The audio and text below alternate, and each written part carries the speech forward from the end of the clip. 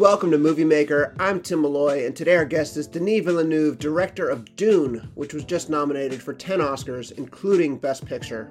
He also directed Blade Runner 2049, Arrival, Sicario, and much more, but he got his start making a lot of documentaries, as he tells our guest interviewer, the wonderful Micah Kahn, in the interview that you're about to hear. One of my favorite parts of it is where Denis and Micah realized that they both saw Lawrence of Arabia all alone when everyone else was scared of the long running time. Lawrence of Arabia is one of Villeneuve's favorite films and obviously a huge influence on Dune. And Villeneuve also talks very interestingly about how certain shots in Dune connect to other shots. I really am excited to see Dune again when it returns to theaters. Also, I appreciate you listening to this episode wherever you're listening to it, but I hope you'll start listening to us on Repod, a new podcast app we're working with. It's very fun and easy to use. It's a place to ask questions, suggest guests, interact with me in the pod, and even criticize things. You can also get and give podcast recommendations, something I know we all love to do. And if you're like, podcast, what's a podcast? What am I doing here? And you'd rather watch things, you can also watch this episode on our YouTube channel. All right, here's Micah Kahn interviewing the great Denis Villeneuve, director of Dune.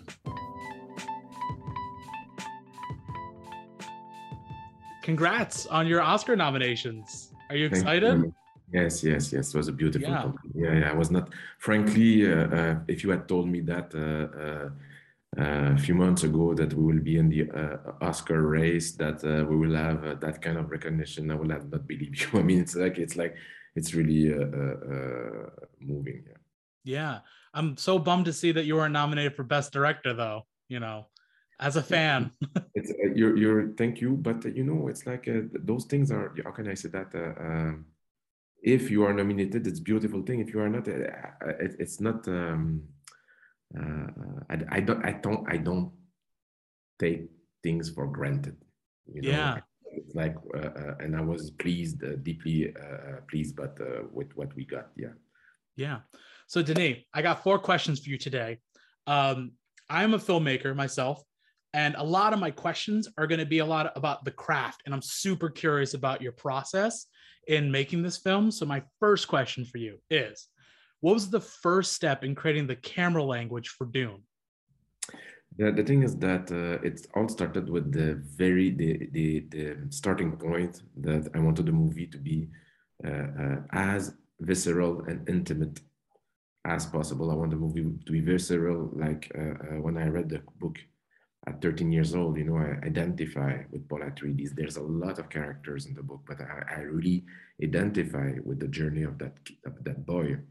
And so I decided at first that the camera would be just above his shoulder, that the movie scene would be seen from his perspective, and that we will discover the world, and what we will learn about this world will always be seen mostly through his eyes. My goal was, my dream was to be exclusively with him, but it was not possible for storytelling. Sometimes I had to go outside. But so the language was immersive language, meaning that the more we will get out of his comfort zone, the more the camera will be free and will open and will embrace the world according to his perspective. Then there was this idea that the world that it was discovering was too big for him to grasp at one glance. So I always tried to frame things in a way that the camera is not that doesn't have the proper distance to embrace the whole reality. You have to pan. You have to try to find out that because the objects are way too big. The reality is far way too much powerful to be embraced at one glance. And I tried to create a language that is inspiring himself from human faces and landscape, to always be in relationship with the impact of the landscape on my character.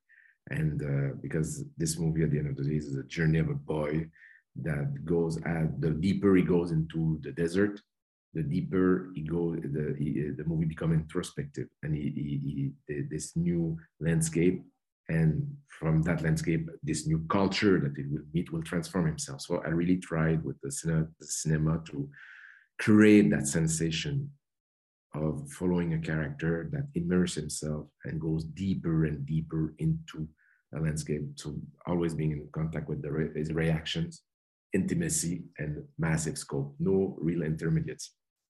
Yeah, I noticed now. Wait, when Paul first gets to Arrakis, you do that shot. Oh, you do the shots of the crowd when they're yelling that he's the voice from the other world, and you do that from a distance too. So it's not just like in the environment; it's from his inner this mythology storyline too, that they're trying to make him this messiah. Yes, and And it's important because it's something that needs to be seen from his point of view, because he's reluctant. He doesn't agree with this idea. Is for him, it's something that is an idea that has been, it's a colonizer idea. He doesn't want to embrace that. He doesn't believe in that, and I wanted him to feel the strangeness of that situation where he doesn't know, he's unsure himself of what is happening, and his mother will explain them later, and when they got in more an intimate environment, and he will be not shocked, but like it will be abrasive to this idea, definitely. yeah, you do the same thing with like any kind of Bene Gesserit idea. I remember there's a shot that I really loved. It's such a small thing too. When they're having breakfast in the morning, and she asks him to use the voice, you do this shot where you kind of go outside and like a little bit more medium, and then when he actually uses the voice, you go into the close up, because it's like that feeling of like the Bene Gesserit way is kind of uncomfortable for him too. I really like those little touches. The book is a very internal book. It's a book that is constructed with you are following, you have access to the thoughts of the characters. And the idea here was to try to translate this approach without having to hear their inner process. It's what I was really trying to, with the actors acting, if I can say, was trying to make sure that the audience will understand how each character goes into and feel their strategies and their paranoia in each scene.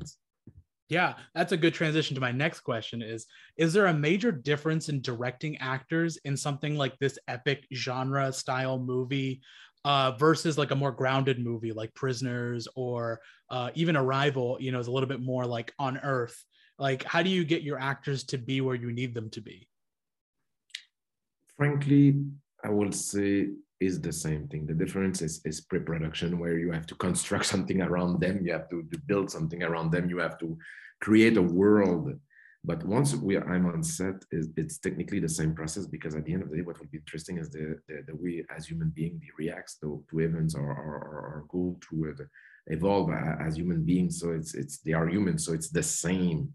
The challenge will be to make sure that in all the madness of that world building, there's a bubble of eye concentration around the camera, and that bubble is respected and protected. And so the big difference between an indie movie and a big Hollywood movie is the time it takes from your car to the camera. When you're indie movie, it's like a few meters, but when you are like a Hollywood movie, you have to cross, you have to focus, because you're gonna cross many people and many. But once you are around the camera, it's the same. Yeah. How do you feel your style has changed since, let's say, like Prisoners to Arrival to Blade Runner and like Dune? Is there anything that you've learned from each of those projects that you've brought into the next? Definitely. I mean, it's like each movie is a learning experience, and that's a beauty. You learn as an artist, as a filmmaker. You learn as a human being as well. You are the bigger the challenges, bigger are the movie is like a wild horse that tries to push you out of his back, and you will learn things about your ego, about yourself, about your skills, about and you will be pushed to your limits in order to be able to control the horse. I mean, it's like and I'm riding horses that are more and more powerful. So it's like, yeah, I'm learning tons of things, tons in each project. And that's the thing, that is the day that I will stop learning, maybe I will stop making movies. It's like that's the joy, is that I always feel that there's space for improvement. And that's the truth. Yeah. From your last movie, Blade Runner, what was the difference you would think the biggest difference between the camera language between that and Dune? But I think that the big difference is that with Roger, we went back to a language that was familiar to us, in a way that it was more monolithic and simple, more pure language, probably. With Dune, there's like the idea that the language will evolve as the movie moves forward. I mean, it's like there's this idea that the movie start like when the world is stable, and that the things are for Paul are all grounded. The language is very grounded, very traditional, and the more the movie evolves, the more Paul is in contact with that call for the freedom from the desert. The more the camera becomes handheld, and the more the movie becomes free, and there's like the language in a way become more deconstructed as the movie evolves. So that's the big difference, I think. Yeah. You make you make some really great choices in your shots that I feel that really amplify like the cinematic storytelling of the movie. Like for example, when like Paul is facing the Gom Jabbar, right? You juxtapose him with like Lady Jessica, and they're almost in like the very same frame. And Mhm. as Jessica is like dealing with her fear, like and working through it the same way that Paul is working through it, you frame them almost exactly the same. And I was wondering, how much is that is something that you've pre-planned by yourself or collaborated with your DP and editor, or is that something you just find on set?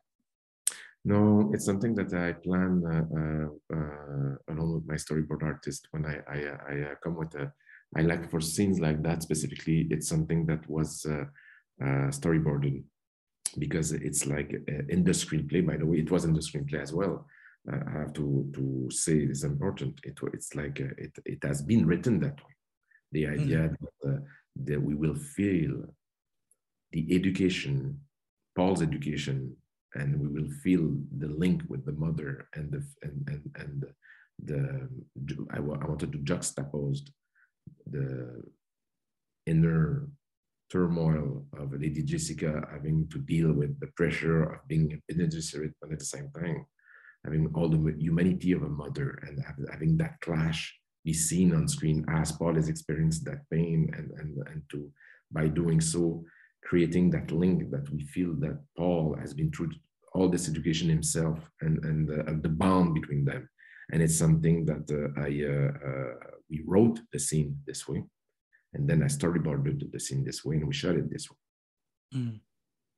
I noticed also there's a lot of juxtaposition between the shots in Caladan and Arrakis too, where you I love the way you like the very first image of Paul where it's like raining and you kind of feel like there's like the shot of like rain kind of like going over him, and like the big importance of moisture and Mm. water in this movie is something that I think was done so well. And I was wondering like how much of that like how much of like how much like, how like I know the book is like a really like big like every chance it gets is like we need water, you know, like or sacrificing your water.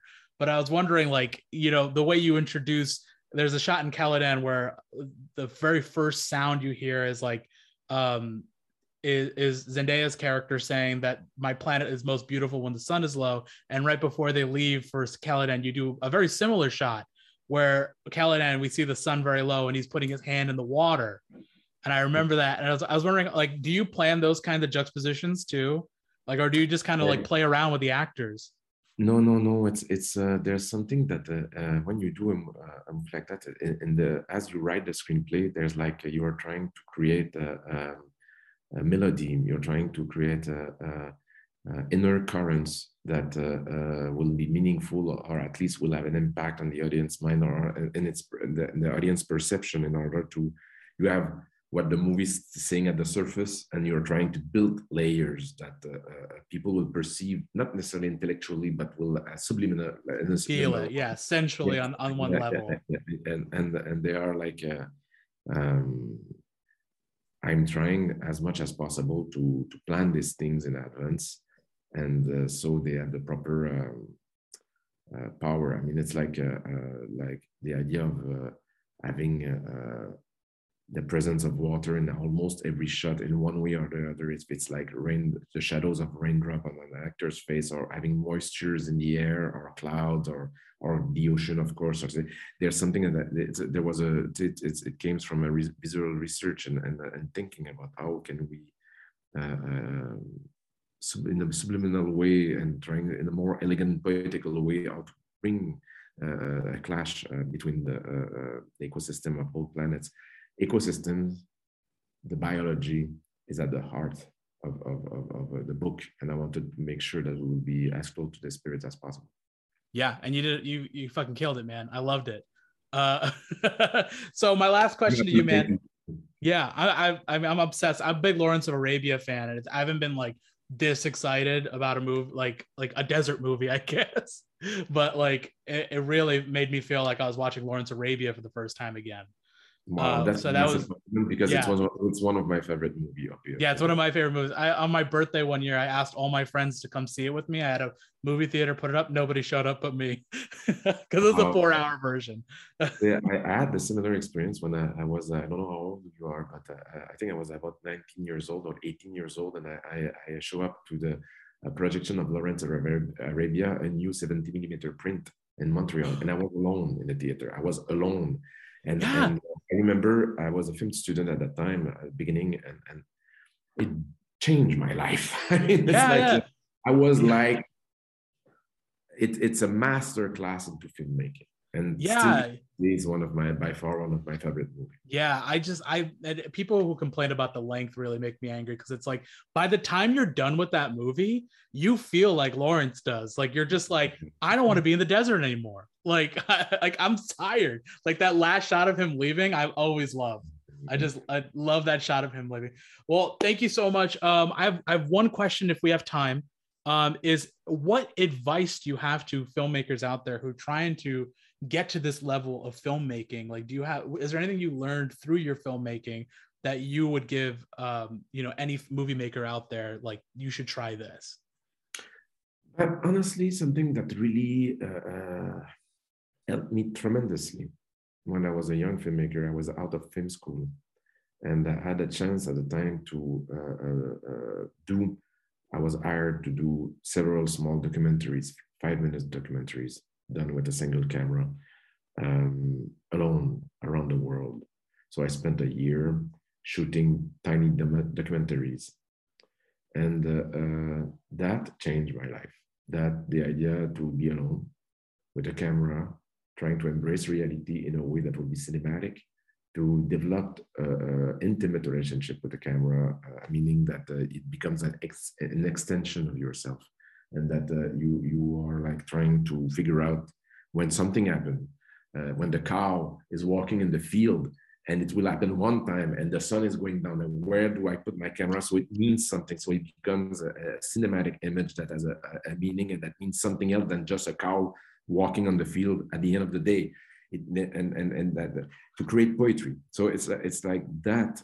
I will encourage, if you are a young filmmaker, even with your iPhone, but to go out and be in contact with life and shoot life, because there's strong shit happening there.